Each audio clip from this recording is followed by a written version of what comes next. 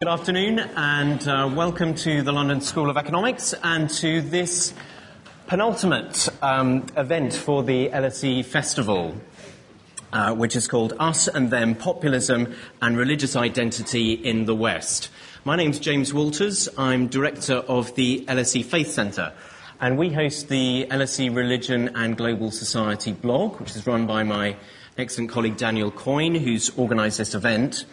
And that blog has hosted a very successful series over the last term on religion and populism, out of which this event has come.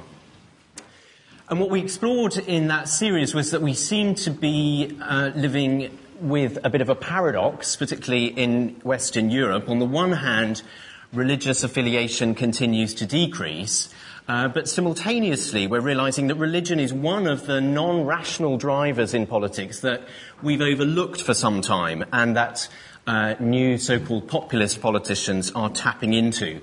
So we've got fears in the West about Islamisation that's couched in increasingly Christian rhetoric. So that's what we're hoping to shed some light on this afternoon. We're very sad to have learned that Anne Applebaum was taken ill this morning, so we wish her well and a speedy recovery. But we're delighted to have our two distinguished contributors. Tobias Kramer is completing a PhD at Cambridge University on religion and the new wave of right-wing populism, and it was actually his cover story in The New Statesman that prompted us to start thinking about this issue. And Zubaida Haq is Deputy Director of the Runnymede Trust, a leading race equality think tank. So Tobias and Zubaida are going to make their initial presentations, and then we'll have a little discussion between ourselves before coming over to you, and we hope to hear from as many people as we can fit in this afternoon here. If you're on Twitter, do use it, and I think the hashtag is up there somewhere. There we go. Hashtag LSE Festival, hashtag New World Disorders. So we're going to start with Tobias. Over to you.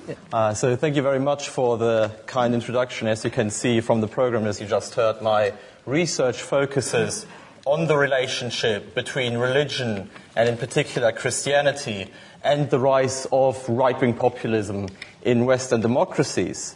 But really, before going into the depth of that, let me actually start out by taking you onto a little imaginary journey through a couple of Western cities in these last few years.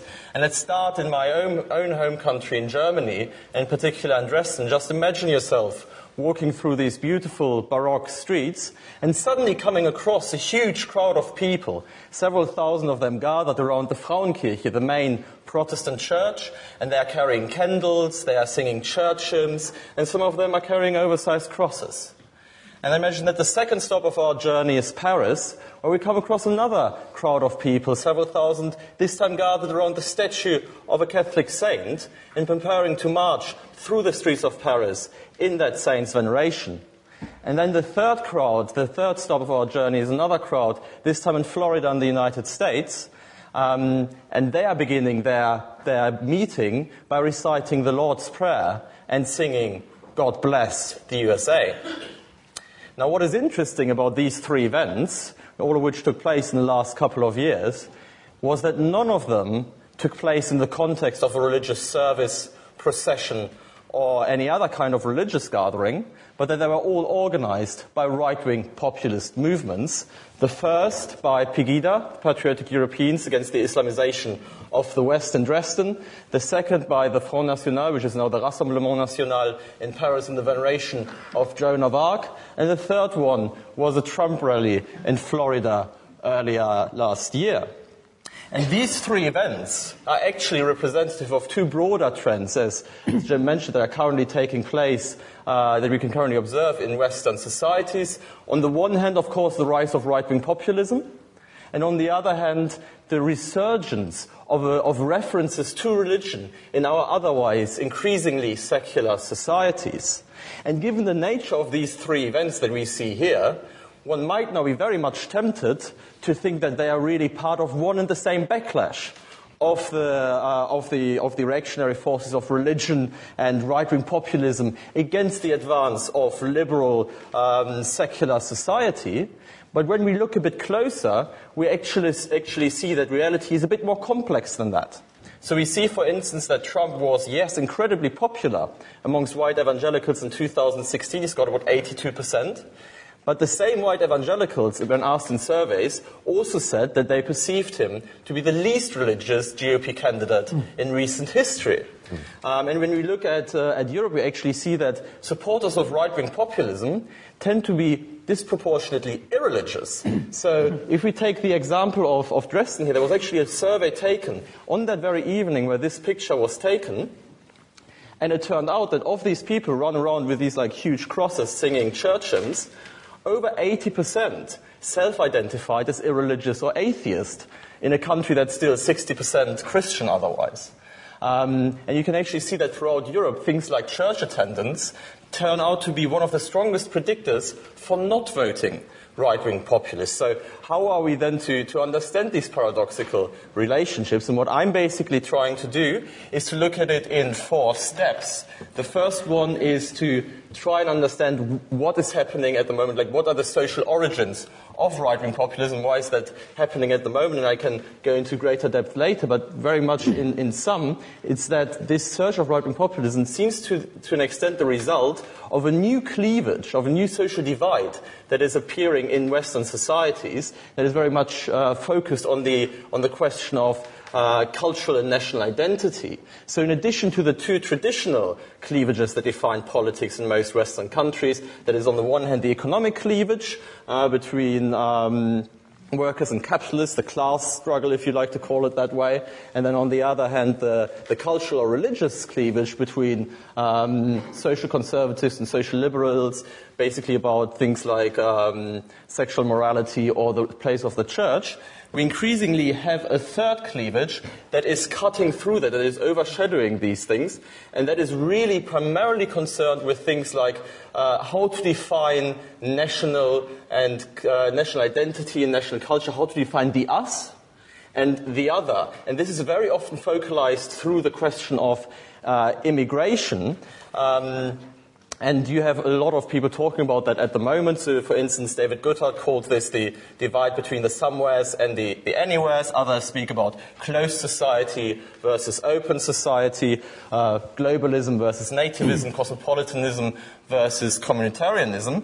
But what all of these names have in common is that they show that this new divide seems very ill-represented by the current political party system, because it seems to really cut through both the left and the right. And by making now national identity and immigration the centerpiece of their agenda, right-wing populists seem to try to tap into this new market niche with their own form of a new right-wing populist identity politics. And that brings us to the second point, that is, how does religion now fit into this? And here it's really interesting that so far my research does strongly suggest that they try to appropriate religion primarily as a cultural identity marker in the context of this new identity politics, but they often remain rather distant from Christian values and beliefs and institutions. And to try to better understand that, try to think of a right-wing populist worldview basically as a triangular relationship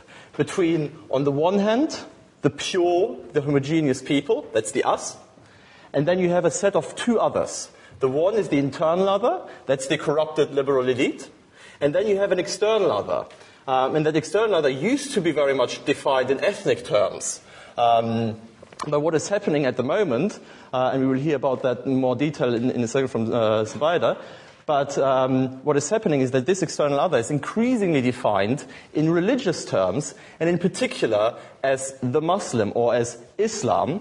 And it is really only because of this negative definition of the other that Christianity may now appear as an analogous identifier of the us. But what this really is not necessarily a return of religiosity to secular society, but really a culturalization of religion, or even a secularization of religion, because religion here is really the aspect of belonging is increasingly dissociated from the aspect of believing. It's taking apart religion as a cultural identifier from religion as a personal faith. And you can see that to an extent with right-wing populist policies, because a lot of right-wing populist parties actually marry religious symbols and language with predominantly secular policies. And if you think of it in these ways, it actually starts making sense to have the Front National venerating a Catholic saint, Joan of Arc, in spite of their very strongly anti-clerical positions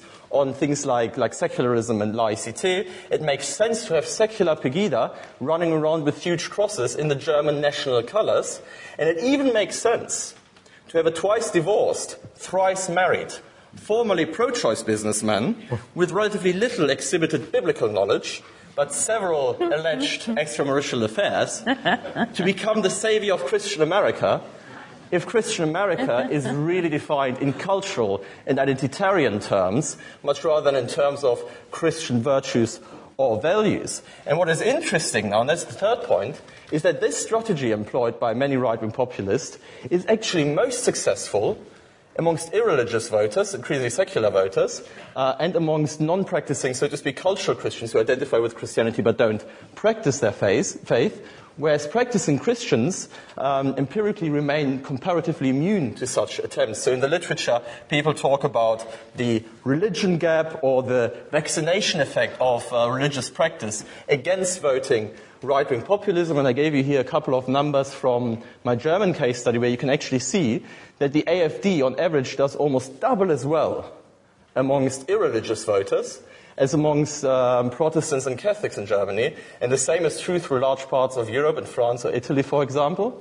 And we can see, and to be sure, the situation in the US is different because Trump did so incredibly well amongst white evangelicals. But if you look a bit closer, he actually did best amongst those white evangelicals who don't go to church, whereas he slightly underperformed amongst the most frequent churchgoers. And what is now finally, what does this mean for the role of religion and in particular the church in society? And I will end on that.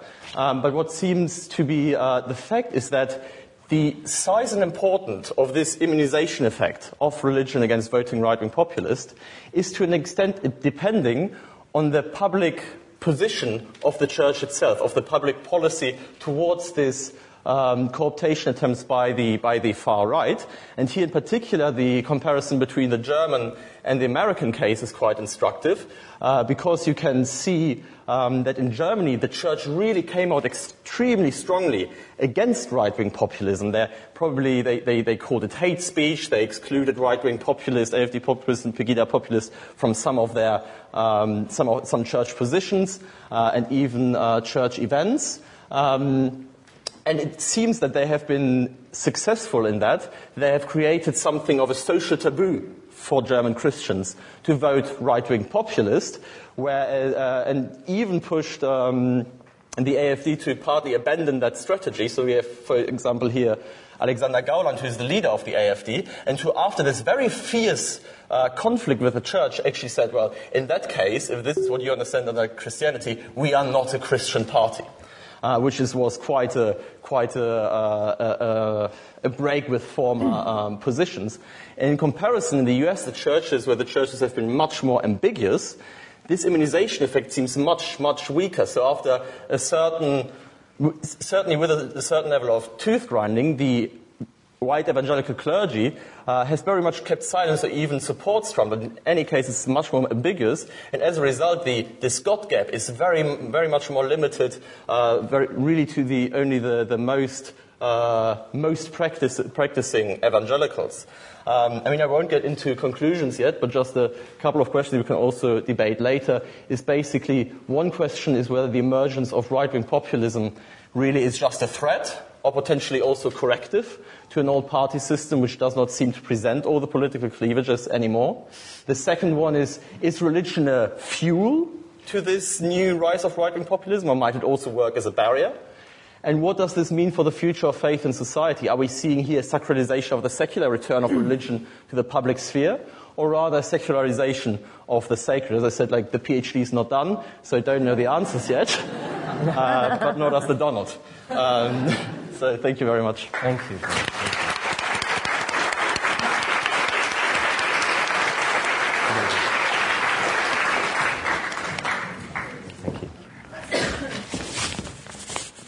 I don't think I can stand behind the podium because you won't be able to see me. Hello, everybody. I am really, really impressed that there's so many of you here on a Saturday, because I was just saying that if I wasn't here on a Saturday, I'd be in front of the telly. So thank you for coming. It's quite intimidating to go after Tobias, isn't it, with that much. I vaguely recall that when you're in the middle of your PhD, you have so much knowledge. But it dissipates as you go along, and it's partly because just a step back from this topic. I'm the deputy director of a think tank. I don't know if have any of you heard of Runnymede Trust here? Hands up. Anybody heard of? Ah, marvellous. I don't mean have you seen it on the leaflet. That doesn't count. But yes, we are a race equality think tank, and what that means is we look at any issue in relation to any ethnic minority group, visible or non-visible, in the context of public services and how government policies affect them, which is why I'm here. Let's see, how do I explain this? When I was approached to talk about this, and it was presented to me as them and us, the way I defined this talk is, and I've written about this a little, is how have the right-wing populists, how have they managed to get so much support for a group that's essentially fundamental libertarians, fruitcakes and closet racists? And I think we need to think about it that way, because one of the things that I find really interesting that's been happening in the last couple of years is the far right have been incredibly successful. The far right, the alt-right, call them what you will, or the right-wing populists, but they've been incredibly successful at shifting the narrative of racism, of shifting the narrative of anti-Muslim racism versus Christianity, that civilizational threat, that pseudo-civilizational threat. They've been so successful that it's actually entered the mainstream. It's entered politics and it's entered the media. And that is essentially what I end up having to deal with. I'm at the other end of the spectrum, where on a day-to-day basis, I have to deal with that. On a day-to-day basis, I will either go on to Newsnight and debate with a professor about is white self-interest really a self-interest? Or I will be called to the BBC and have to talk about actually are Asian sex groomers really a fundamental Muslim problem? Do we have a fundamental integration problem? And that's why I think they've been incredibly successful, because what the far-right populists have done is exactly that. They have presented Muslims as not only, as Tobias has said, as the other, as the enemy, but they've also presented them as the integration problem. In 2016, Louise Casey, who was, I don't know if you know Louise Casey, but she was the government czar. She was the government czar on integration. She wrote a much-awaited report on integration. In the integration report for this country, which is supposed to be about integration across all spectrums, and is supposed to be about integration of all groups, she mentioned Muslims 249 times in one report, compared to the Polish group. Now, the Polish group has been one of the fastest growing groups in this country since 2004. She mentioned them just 16 times, no, actually 14 times. So you can see how that narrative has also entered the mainstream. When you have Sajid Javid talking about Shamima Begum as the enemy, so to speak, he's not just talking about terrorism, he's also talking about the Muslim problem. When you have Labour politicians talking about the Rotherham sex groomers, they're not just talking about Pakistani men, they're talking about Muslim men. How do we know this? Well, because as I said, at Runnymede, we're at the other end, we're at the brunt end of it, where we have to deal with it.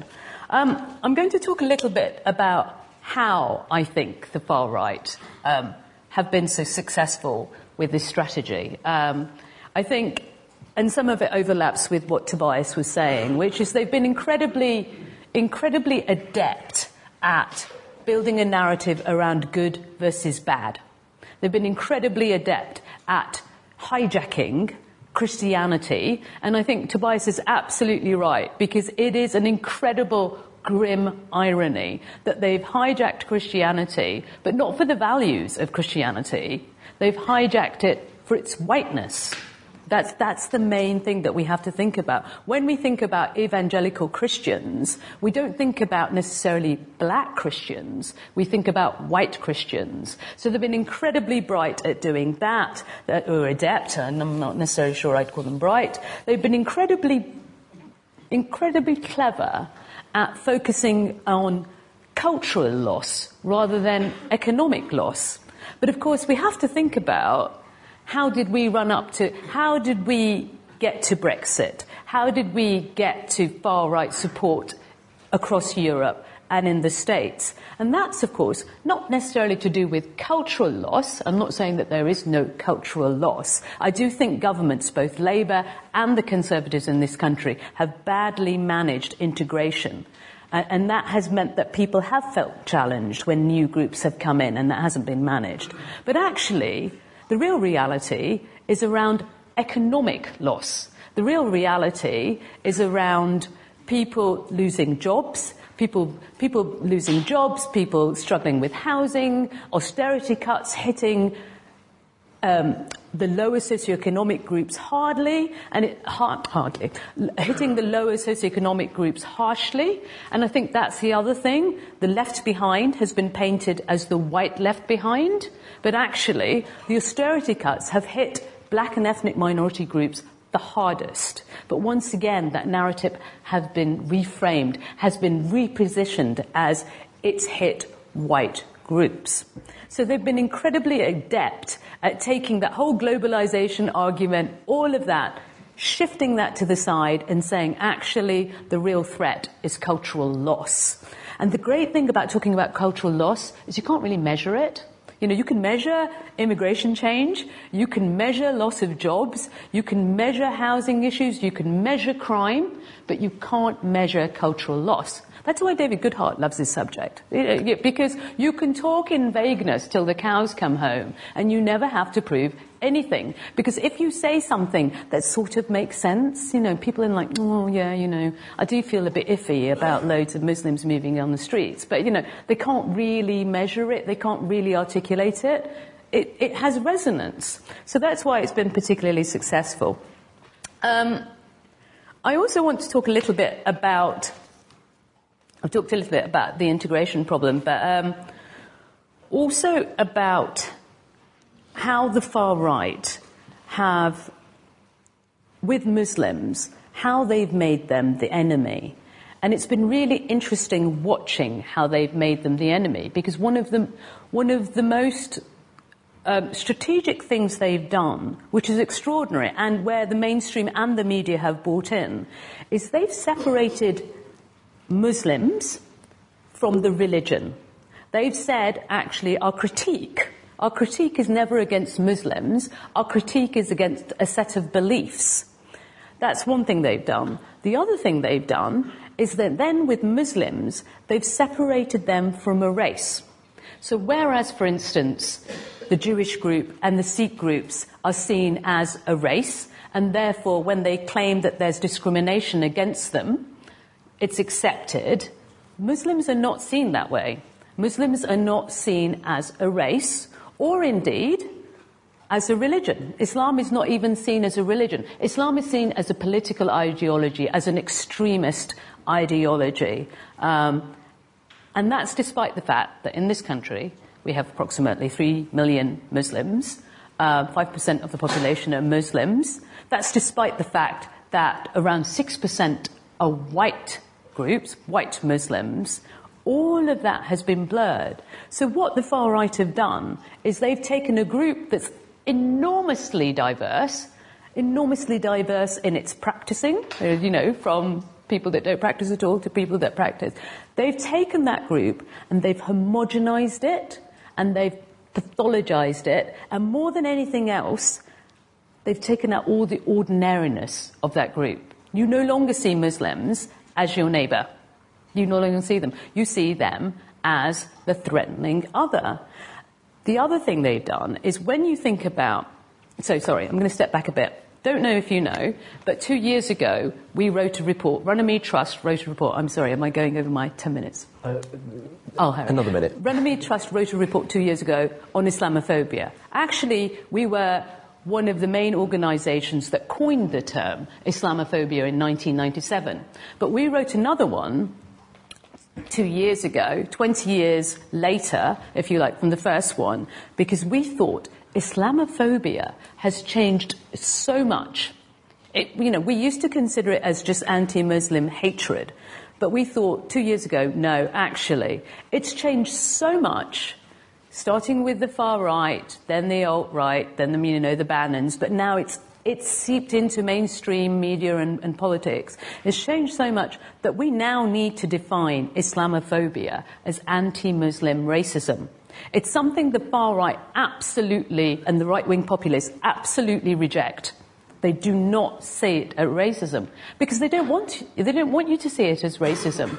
But it's exactly the same. When you think about racism in the 70s, the 60s, and why are we talking about 70s? The 60s, when race relations legislation first started, this was racism. Racism was about taking black people and presenting them as sexually deviant. Racism was associating black and ethnic minorities with crime. And in the 80s, of course, when you thought about muggers, you thought of black people. And all that's changed is it's just a different group now. It's Muslims. So now Muslims, and that's regardless of their colour, but you can assume that they are a racialized group. Muslims are seen as the sexually deviant group. Muslims are seen as the criminal group. Muslims are seen as those with ideas that are not the same as ours. And that's despite the fact that, of course, when you think about sex offenders, the most prevalent sex offenders are in white communities. We know that. We know that even with paedophiles. And that makes sense. It's majority white in this country, and we know that there is no single ethnic group or community in this country that doesn't have sex offenders. But when you think about sex offenders, when you think about grooming now, because of how the media has worked, because of how mainstream right-wing populism has become, people think about the Rotherham, the Pakistani groomers. So I think we need to just think a bit about that. I'll wrap up now. I'm sorry, I've definitely gone over. This is what happens when, like I said, you're not focusing on your PhD. I think the other thing I want to say is a little bit about how we've talked about how the right-wing populists have been really successful at focusing on cultural loss rather than economic loss, rather than austerity and so on. But as well as that, we need to think about how... Let's take Boris, our beloved Boris Johnson, and how... And now I think Sajid Javid, how they have taken Muslim groups and once again presented them as the other. How the issue suddenly becomes the burqa, which is extraordinary. I find myself in interviews, whether on TV or on radio, literally saying, how does banning the burqa solve the issues of globalization? How does banning the burqa, how is that a parallel to women wearing bikinis? If we accept that women can wear bikinis, why can't women wear burqas? Why is the woman's body and what she wears even up for discussion? But you can see that it is up for discussion, that those analogies about a woman's right to choose and a woman's agency goes out the window when it comes to Muslim women. So that's the sort of stuff that we're dealing with. I'm going to leave it there, even though there's quite a lot of other things, but I just wanted to throw that out there for you. Thank you very much.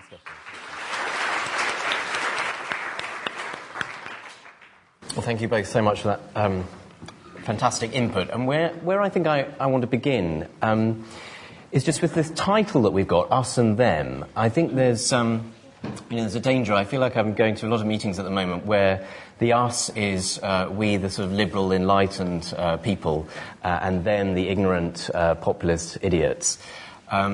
And I think both of you touched on this, but, it seems to me worth thinking about what is going on that we need to attend to, that we need to listen to, that's coming from these voices.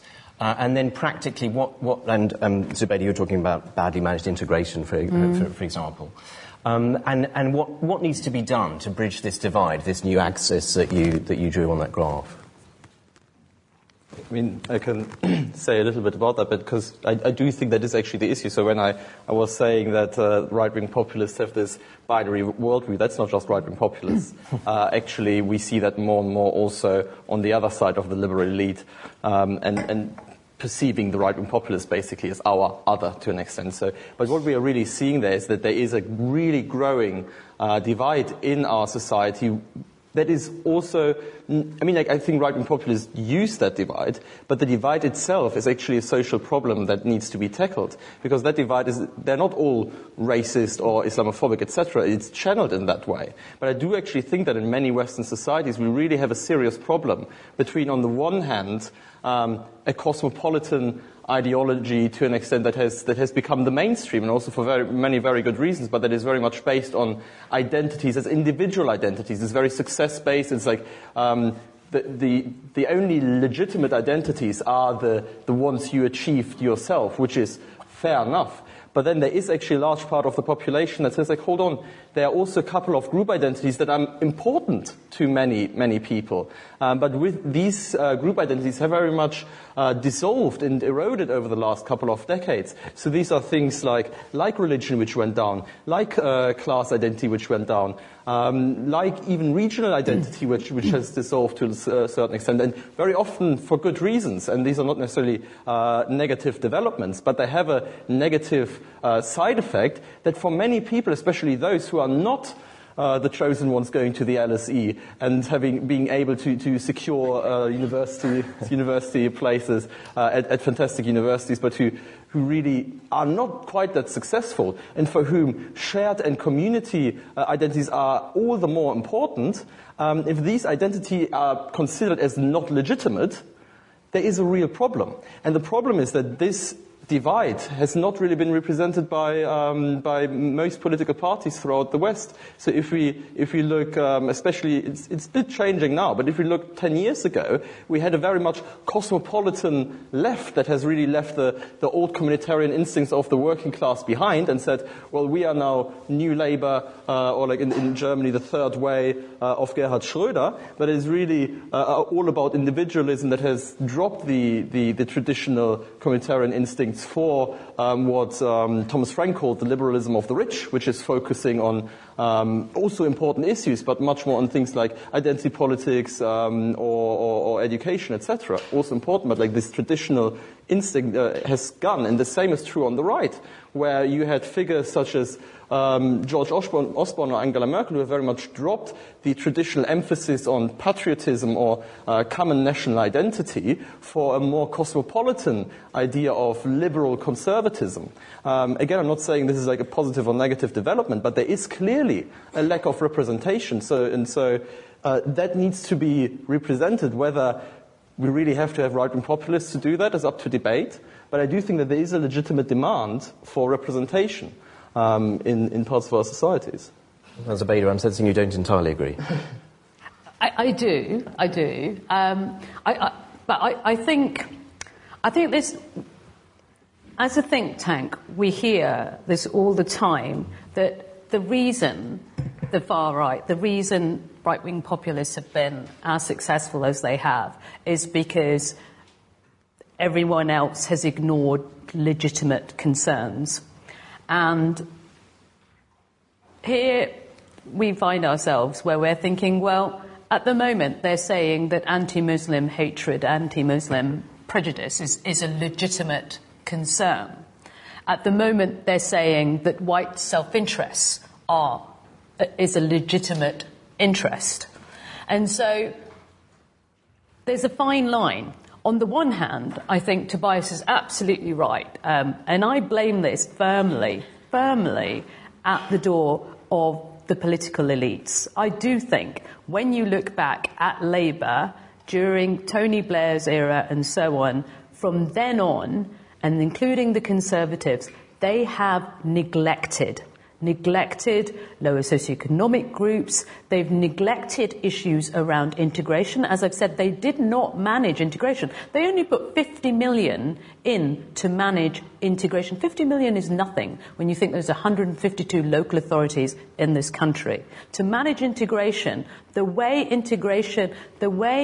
new immigrants were coming in, the way they were settling, they didn't expand schools, they didn't expand health services, so there was a lot of grievance. Grievance politics was definitely there. And in that sense, I absolutely agree with Tobias. But I think we also have to appreciate that that's exactly what the right-wing populists built on. They built on that grievance politics, and then they created new lines of divisions that were not there before. So that's what I mean. Mm-hmm. And maybe on a slightly more positive note, those lines of division we are seeing are falling along religious lines in new ways. But it does seem to me that we don't have the same level of this problem that some other countries are seeing, Hungary, for example, or the United States. I mean, none of your case studies and so on.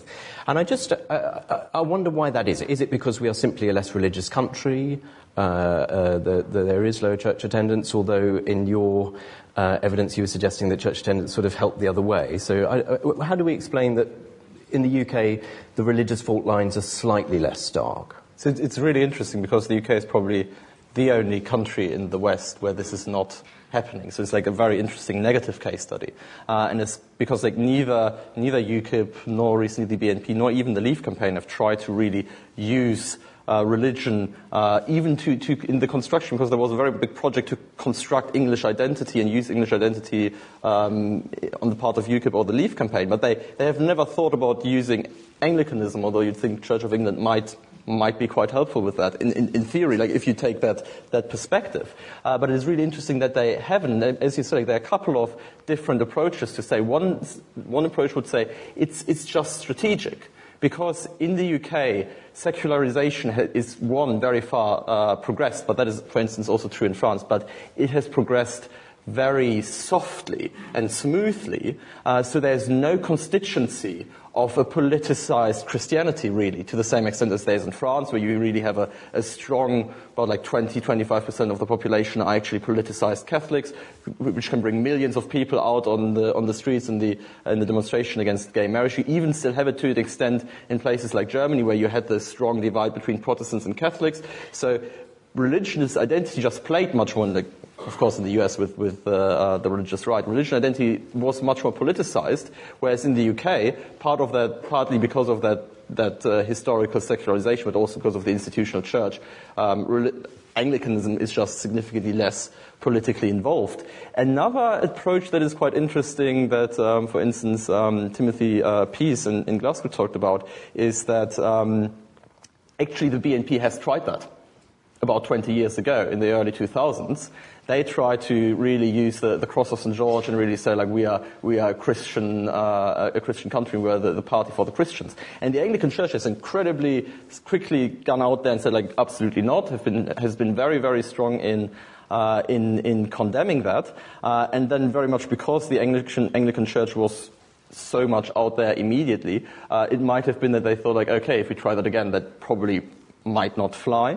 And it's also interesting to see that the demographic of the Anglican Church is very different of religion in general in the UK is actually quite different to many countries in Europe, because the Anglican Church is not only rather liberal and often left-leaning in its leadership, but also quite increasingly middle class in its membership. And if you look at the demographics that many right-wing populists aim at, it's not the middle class, it's rather the left behind. So it's a very different socioeconomic class that tends to be more religious in the UK than in many other European countries. I mean, yes. I was thinking, the other thing about this country is it's very different in terms of context. the first thing we have to consider is that ethnic minorities in this country and Muslims in this country have been much more integrated than many of the Muslims in Europe. Many of the Muslims in Europe are much newer, whereas Muslims historically have been here for decades and decades. You know, we're talking third, fourth generation Muslims. So in that sense, and I think with the Muslim population, about half of them are now born in this country. So that makes them much more integrated, which means that it's harder for far-right groups to be successful and start creating animosity with that group. So I think that that's one thing that we need to consider about why the fruitcakes and the closet racists haven't been as successful. The other side, the flip side of the argument, which is a bit more of a pernicious argument, is, does it really matter that they haven't manifested in the same way where we've got far-right parties who are much more successful, if it's already integrated into the mainstream? If you already have a Home Secretary, a Prime Minister, and even people from the Labour Party like Sarah Champion and others using the language of the far-right, then do you really need far-right groups to say actually extremism has become much more prevalent? So just throwing that out there. Thanks. Right, we want to hear from you now, and we want to hear from as many of you as possible, which means that I would ask you respectfully to keep your contribution to a question rather than a speech from the floor. So please begin with your name and any affiliation that you want to own up to, and please wait for the microphone to get to you. And what we're going to do is we'll take groups of three, and then Tobias and Zubaydah can decide kind of, which ones they want to respond to. So if we begin with the gentleman there in the glasses, and then we'll go to you a bit further back, the lady there, and then you just in front, yeah. Yes, it's for Tobias. I noticed you put Dresden up, which is in the old East Germany, and I remember seeing him a map of religious affiliation in Berlin. It was stark, the West Berlin and the bit that was under communist, or was part of East Germany. Has there been any connection between the rise of Pegida and the parts of Germany that were under communist rule?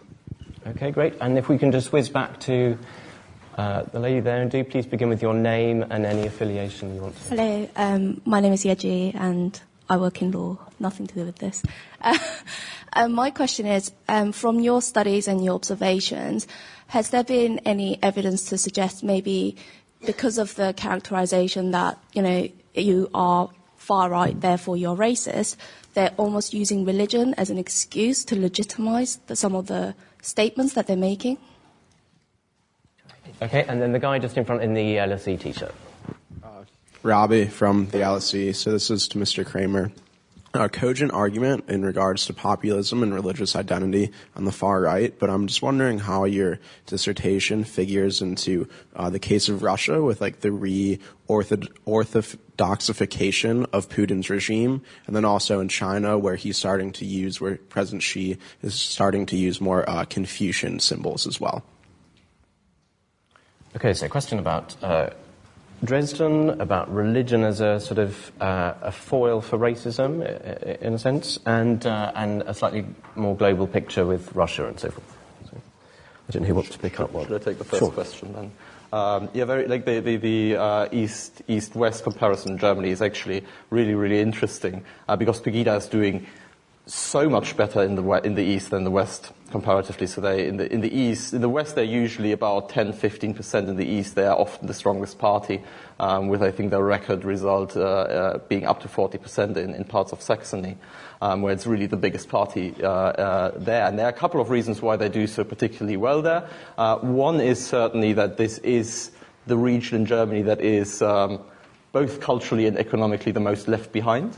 So that is the region where people are actually doing worse worst, and where their identity seems particularly threatened, where also reunification was often seen as almost as an insult to Eastern German identity and the achievements that they also had.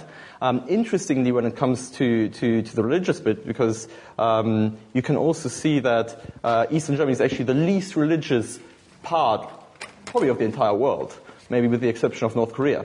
Because you have rates of atheism from 60 to 70%, and it is interesting to see there that, and so my research, I mainly do elite interviews, so I talk to bishops, but to right-wing populists as well, like the politicians, and to mainstream politicians. I also talk to people right there, and a lot of people I talk to were saying, yeah, exactly, that it is part of the problem, because this is a generation that has basically no connection to any sort of religion at all since the Nazis, because the Nazis were like an atheist regime, and then the communists were an atheist regime, so there's no continuation, and they perceive Islam, or any form of religion really, as very much of a threat, because they're just not used to religion.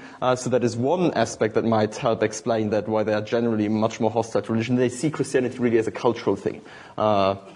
It's not a religion for them. It's just a kind of identity thing. It's like nice church buildings. But then you actually also have a second thing, and that is that they haven't gone through the same process of working through the history of the Nazi regime. So that in Western Germany, there's a very, very strong taboo against the far right, and especially so amongst Christians. So this taboo holds especially amongst Protestants and Catholics. This has historically not been the case in the East, because they haven't gone through the same tabooization process. And I actually think one of the main reasons why Christians or particular practicing Christians tend to vote less right-wing populists, not because they're in some way or other better people than anybody else, but they tend to be more attuned to social taboos. And in Eastern Germany, these social taboos just don't exist to the same extent, which is why the AfD is quite successful. But it is interesting that the AfD is not just an Eastern German project, that you can actually see the AfD is not just particularly strong amongst irreligious voters because they're in the East, but even in Western Germany, the AfD is double as strong amongst irreligious Western voters as amongst irreligious Eastern voters in the East. And do you just want to pick up the Russia question? Yeah, the Russia question. I mean, this will be much shorter, because I don't, unfortunately, don't look at that in particular. But it is a really interesting dynamic. We see that throughout, actually not just in Western Europe, but throughout almost the entire world, a return of religion, but not necessarily religiosity. So you have that exactly in Russia. You have orthodoxy, and like everybody in Russia now identifies as Orthodox. I mean, I think 80% now identify as Orthodox, which is like a massive up since the end of the Cold War. But only 20% believe in God. Say that they believe in God, which is the same as under communism. So you do see that this is really about culture and cultural identity, much rather than about faith. But you can actually see that not just in Russia or the Western world or Hungary or Poland, but you can even see it in places like India, where you have Hindu nationalism that's much more about nationalism than about Hindu. So that is an interesting dynamic. As I said, I don't really look too much into that, but there's a lot of work being done on that at the moment, but also still enough space for more PhDs. And then your question, which I apologise, I didn't quite hear. Sorry, I couldn't quite hear what you were asking. It was a question of whether religion is being used as a foil for racism. No, absolutely. I don't think there's any doubt about that, because as I mentioned, you constantly hear that that they're not racist. One, because Muslims are not a racial group, which of course is disingenuous if you accept that Sikhs and Jewish people are ethnic and racial groups. And the other, of course, is because everything they do, the cultural pathologies that they use in relation to Muslims, the stereotypes that they use in relation to Muslims, and I'm not just talking about Tommy Robinson, Tommy Robinson is that end of the spectrum, but actually we shouldn't ignore him. It's exactly the same as the racism that we've seen before. I mean, one of the things that they've done that I think, I mean, in terms of who's to blame, I was blaming politicians, but the other groups we have to blame are the liberals in this country. Because one of the things they've done is they've taken racism, which we used to see as a result of social, cultural and historical issues in relation to racism. Like, we didn't see racism just as biological markers. That was the 50s and 60s kind of racism. That's where the eugenics group come from. But what the far right have done, or what the right-wing populists have done that's very successful, is they've taken racism back to its narrow biological markers. And that's how they've reframed Muslims and religion in terms of race, because they say we're not racist because we're not talking about the colour of someone's skin. But of course, racism, as I mentioned, is a cultural concept. It's a social concept. It has historical context when you think about colonialism and so on. Interesting. Right, 3 more. We'll come over to this side. So yes, at the back there, yes, you. And then the 2 gentlemen in front. Yes. So the broader definition of racism is very useful, and it shows that there are these different things, supposedly different things, that are really the same thing, and that we shouldn't be limited by our vocabulary. But I wonder if we're still limiting ourselves by our vocabulary, because the last time I was in this room, sat just down there in the corner, same kind of topic. Oh, this group is being vilified, this group is being portrayed as criminals, this group is being othered, da-da-da-da-da-da-da. But it wasn't about racism, it was about transphobia.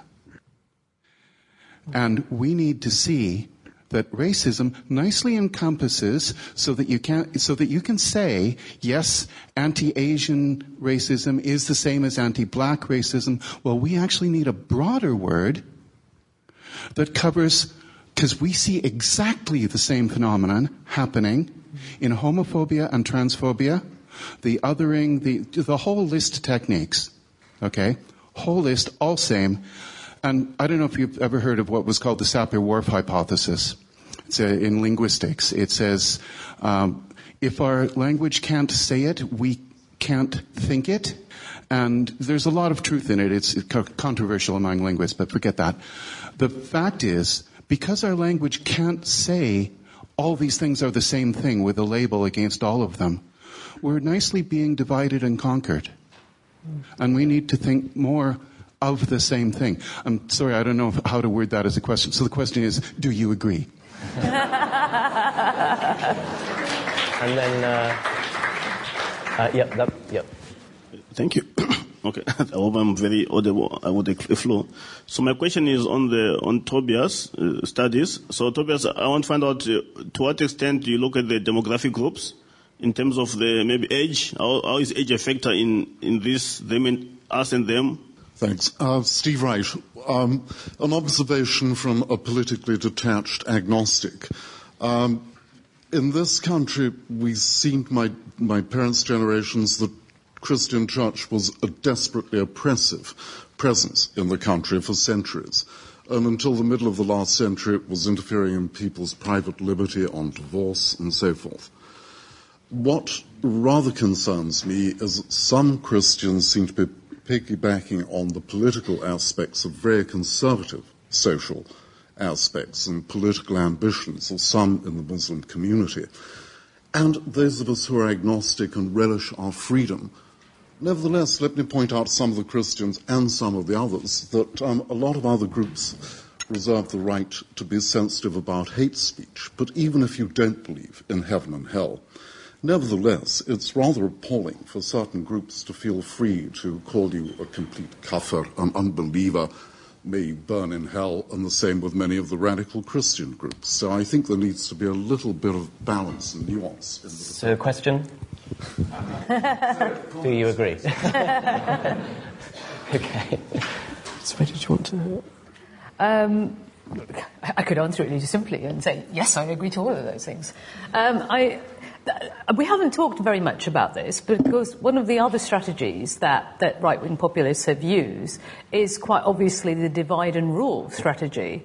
And we see it very clearly with Trump and what's happening, where suddenly when he talks about Mexicans, he's not saying the same thing as when he talks about the Muslim ban. And the wall and the Muslim ban are actually two different things. They're not at all, of course, two different things. It's still racism against different groups. It's still prejudice against different groups. It's still discrimination against different groups. Sorry?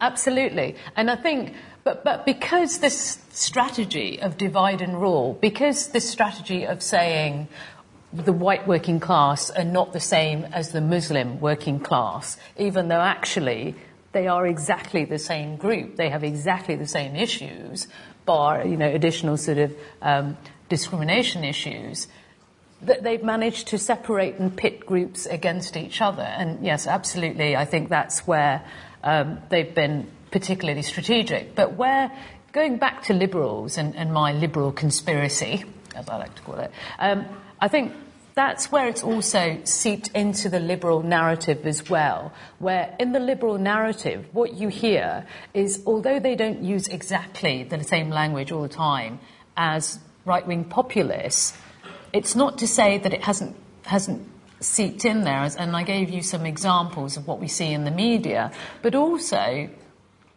when you think at the moment, I don't know if you've been reading the papers, when you think about anti-Semitism in the Labour Party, it's really interesting because they're talking about anti-Semitism in the Labour Party, and you've got the Conservative Party pointing fingers about anti-Semitism in the Labour Party while ignoring all the issues about Islamophobia within their own party.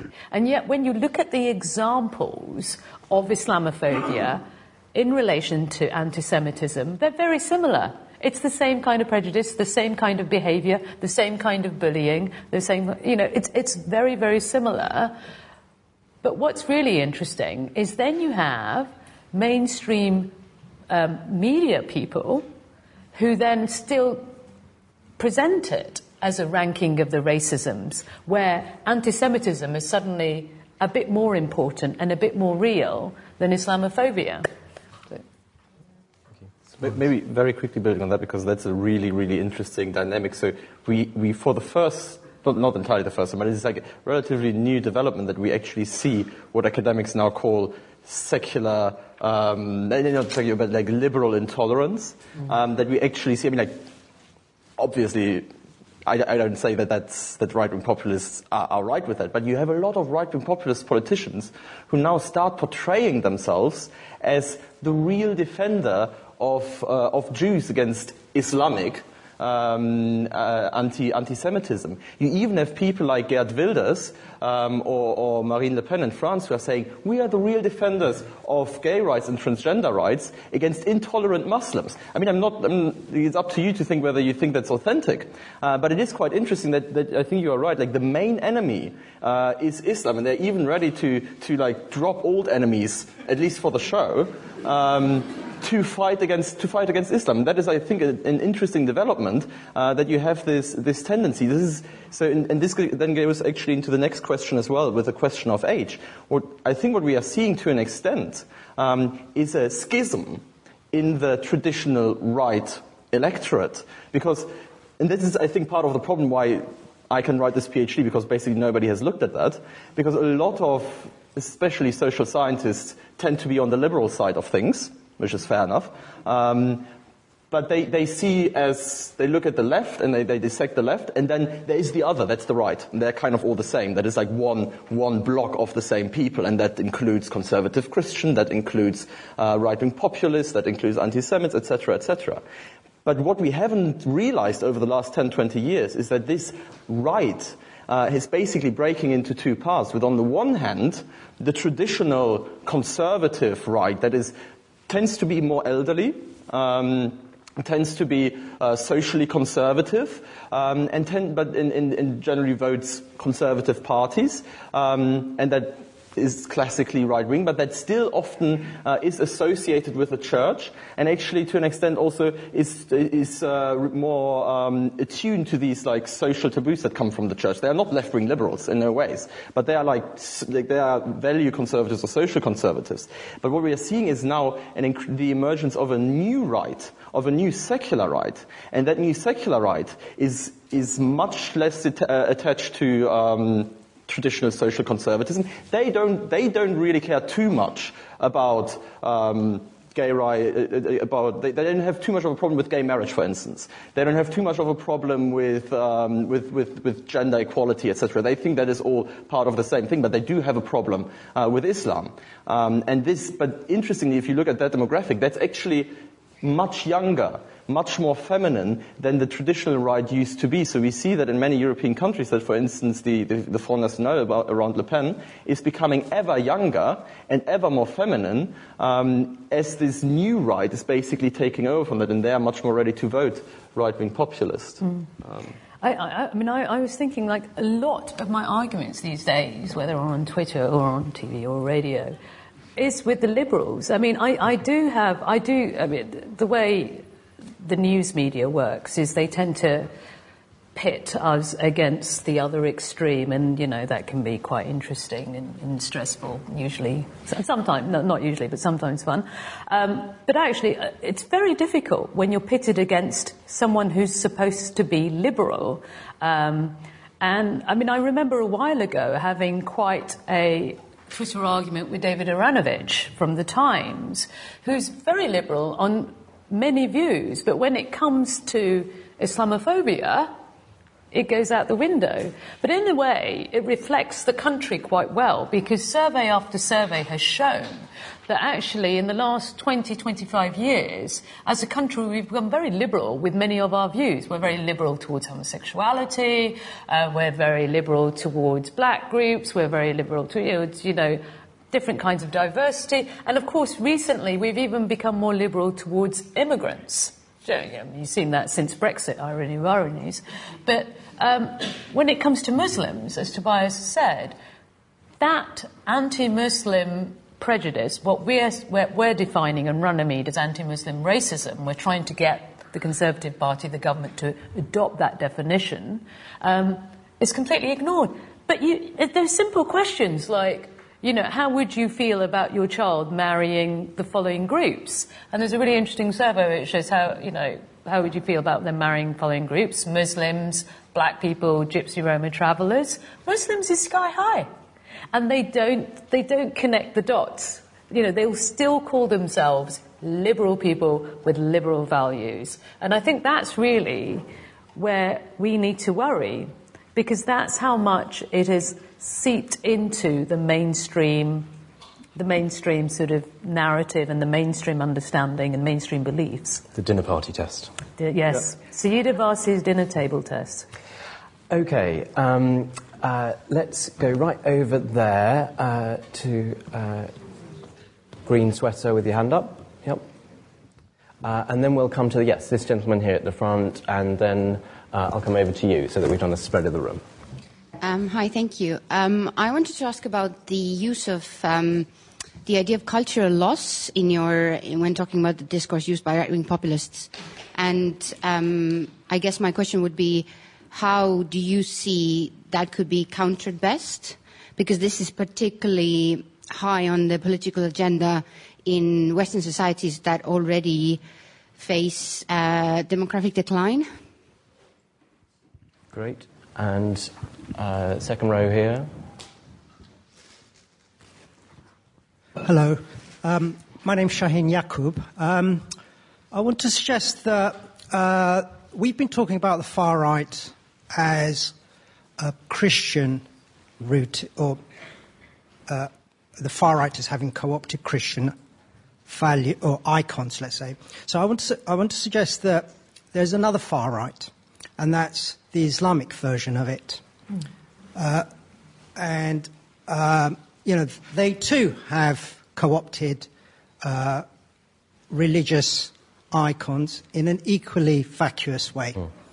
And what I want to ask is, to what extent are we seeing essentially the rivalry between these two far-right groups over the underlying issues of grievance politics? So we have communities that essentially are facing the same economic and social issues, and we're discovering that they do not see a common bond. And the question in my mind is, what's dividing them? And is it really the rivalry of these two far-right groups? Right. I mean, yep. it isn't... I got that. Okay. Brilliant. Thank you. And here. My question to the panel is why they think that often on the left, particularly the populist left, there isn't as much support for Muslims or ex-Muslims who criticize Islam. I'm particularly thinking along the lines of someone like Ayaan Hirsi Ali, someone like Majid Nawaz, or even in my own friendship group, like I've seen Muslims being lectured at by people who are, normally white, saying that, oh no, what you're saying, I see you're criticizing Islam, but actually it's the right-wing media, and this is actually someone who comes from Islam themselves. And I'm just interested in what the panel thinks, why that might be the case. Great. Okay, so we had cultural loss to begin with, a point about the Islamist right, as it were, and issue raised about ex-Muslims on the left. Who wants to take any of those? I'm happy to start. Sorry, could you ask again the cultural loss question? What was...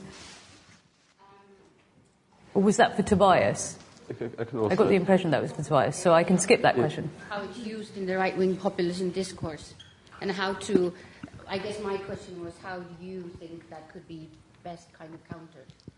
Oh, right, the cultural loss argument. Well, this is it. As I was saying, it's a great one. If you can't measure it, you can always talk about your feelings and common sense. And, it's a really successful strategy because, as I've said, everybody has a grievance. Everybody feels a little bit of a loss, We all complain about that neighbour that's moved down the street and you feel a bit discombobulated kind of thing. So I think we have a lot of resonance, and that's where it's very clever. But... I think, how do you counter that? I think we have to go back and just talk about what really is the issue. I mean, this is behind the anti-immigrant sentiment, isn't it? Because it's really interesting with the anti-immigrant sentiment that built up to Brexit, that actually, when you looked at the immigration facts, when you looked at the immigration statistics, reality didn't match perceptions. The strongest anti-immigrant sentiments were in areas with the lowest number of immigrants. The lowest anti-immigrant sentiments were in the areas with the highest number of immigrants. So this whole notion that people were overwhelmed with immigrants in their towns didn't quite match up with the reality of what was happening. The other thing, of course, is things like, in this country, to a great extent, back in 1978, when we first started looking at surveys looking at surveys of anti-immigration, net migration in this country was close to zero, and yet 3/4 of this country didn't want new immigrants coming in. So you see that there is this real issue there. But I think to a great extent we need to go back. We need to start breaking the myths. What's difficult is this notion of emotional innumeracy, and I don't know if you've come across that, but it's this notion that no matter how many facts and figures you say to people, they don't care because they go back to what they feel, they go back to their values. And so I guess what we're trying to, I don't have that magic bullet answer, but we're trying to circumnavigate that. Take this question, the ex-Muslim question. Remind me, what was that question about? I remember, Majid Nawaz, right. I remember that question. Yes, well, it's yet another thing that the right-wing populists have done. Well, there's a couple of things. One is an issue that's a strategy that they're increasingly using is to weaponize ethnic minorities against ethnic minorities, weaponize Muslims against Muslims. And I'm not saying that those people like Majid Nawaz don't have agency. They completely have agency he's an ex-extremist, and now he's gone the other extreme, which is quite interesting. It says a lot about extremists. But I mean, even recently on Twitter, he was talking about, even though he was attacked recently by someone who was attacking him for his ethnic and faith or perceived faith beliefs, he still presents the same argument as the far right, which is when he criticizes Muslims, and he is a prolific critique of not critique, but he's a prolific criticizer of Muslims. He uses the same argument. He says, I am criticizing Muslims for their beliefs and not for who they are. But actually there's a really fine line. There's a really fine line between saying that I'm criticizing someone for their beliefs versus their everyday experience as Muslims. And the reason we know that is because we now have the data across the board. When you look at every public sector, Muslims are the most discriminated group. And actually it gets even more interesting than that, because black Muslim men are the most discriminated group. Whether you look in employment, whether you look in education, whether you look in housing, they are the most discriminated group. So it is a very fine line, and it's quite a disingenuous argument, which is why I think they don't get that much support. Tomas, you've got 1 minute, so if you want to respond to the question in the middle, that'd be great. Go for both. Very, very briefly on the cultural loss one as well. I think that's a really, really interesting one. And I think the core problem is really the erosion of traditional identities and traditional group identities, and I think that's a real problem. That's actually the core of the problem. I think the Islamophobia is only a result of that, because if you have a certain insecurity about your own identity, you're more scared of the other, especially if that is channeled through other people and through the media. But what I think is really the core problem is that these identities have dissolved. And, since Hannah Arendt, we know that an atomized, individualistic society is the most prone to take up the only group identity that is then left, which is usually a form of exclusivist nationalism. Because that's the only thing that still unites you. So actually, it would rather be thinking, we should be thinking about what other more inclusive group identities can we have? And I mean, there are different things there are regional identities, there are professional identities, etc., maybe even interfaith things, etc. But I think that's the core thing we have to think about. And I'll be very, very brief as well on the question of the Islamic far right. And that is a really interesting dynamic. So I just had a conversation this morning with Atul Fatih here is there, an imam here, and he was telling me something that I've heard a lot from Muslim communities, that the far right, the Muslim far right, the people who are most against Western civilization or Western values, or even the people who radicalize and become terrorists, these are not the people who are present and known in church, in mosque. These are very often, they're radicalized first. So if you look at the profiles of terrorists, they're actually not pious at all. They usually take drugs, they drink alcohol, they have a lot of relationships, they're petty criminals. They have probably also an identity crisis, but they decide first to radicalize and become violent, and then they become Muslim, to take that on top. But they are not, we always have a narrative of they are radicalized in a mosque. That's actually not the case. There are interesting studies by, for instance, Olivier Roy, that this is really, they are terrorists first and then Muslims really only second. That is actually an interesting parallel to the right-wing populists we have. Our far-right extremists are really far-right first, and then only Christian second in a cultural sense, because they look for something to rationalize what they are doing. But these are not the people who go to church first. One really interesting example, and I'll end on that, is, for instance, Matteo Salvini, who is now in Italy the Minister of Domestic Affairs, of Internal Affairs, and he is now saying he's the big savior of Christian Italy. He's more Catholic than the Pope. The Pope does not like him, but he says that he's running around with a "I love Jesus" T-shirt, etc., and is swearing to the gospel that he will defend Catholic Italy. Couple of years ago, this man still openly identified as pagan and said that Christianity is the religion of the weak. That is, we have to go back to the virile and strong paganist tradition. But he was far-right anti-Muslim first, and now picks up Catholicism. and says he's more Catholic than the Pope. And I think that is an interesting dynamic that is almost parallel to the dynamics in Islam. I mean, we saw it a bit with I'm sorry. We're running over. Yeah. We're running over. Sorry. Anne Applebaum, as I said, is sadly not able to be here, but we have stacks of her books outside, so you can pick up a copy and see what she would have said. There is also a stack of my book, Loving Your Neighbour in Age of Religious Conflict, so you definitely don't want to go home without a copy of that. Check out the wonderful work that Ronnie Mead is doing in their reports, and I think we're all looking forward to the book that comes out of Tobias's PhD, which we hope to pre-order soon. I want to thank you all for coming and for contributing in the way that you have, and I just finally ask you to join me in thanking our two speakers for facilitating this.